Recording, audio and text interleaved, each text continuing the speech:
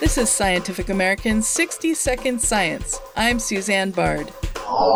It's not easy to study the early development of the human brain. The brain is very inaccessible, especially the early fetal stages. It's just not ethical to study normal, healthy human brains. University of California, San Diego biologist Alison Muotri. He says researchers have instead relied on animal models. But the human brain is so much different from other species that we were desperate to have really a human model so we can study the human brain. Now, Muotri's team may have that model in the form of small globules of brain cells they've created in the lab. These pea-sized structures develop from stem cells that are bathed in a culture of nutrients along with proteins that control gene activation.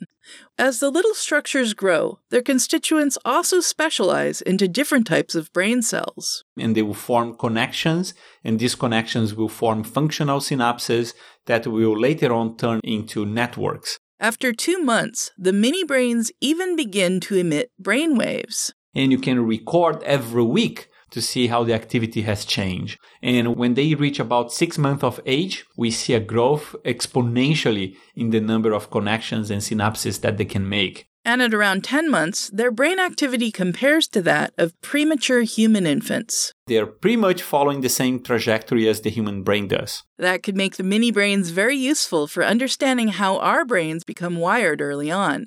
And they could also provide insights into the development of neurological conditions such as autism and epilepsy. These very early stages are exactly when some neurological conditions appear.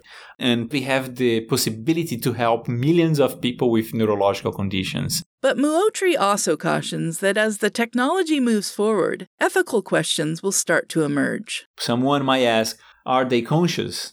Or are they self-aware? Can they feel pain? I think we are in a gray zone where this technology could evolve to something more complex. And then I think the ethical question would be, what's the moral status of these miniaturized brains? Muotri says that same question has formed the basis for the rules and regulations governing the use of animals in the lab, which can serve as a model to guide the mini-brain research. The findings are in the journal Cell Stem Cell.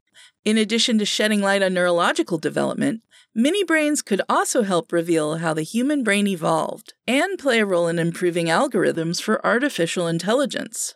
These pea-sized brains may produce some big insights.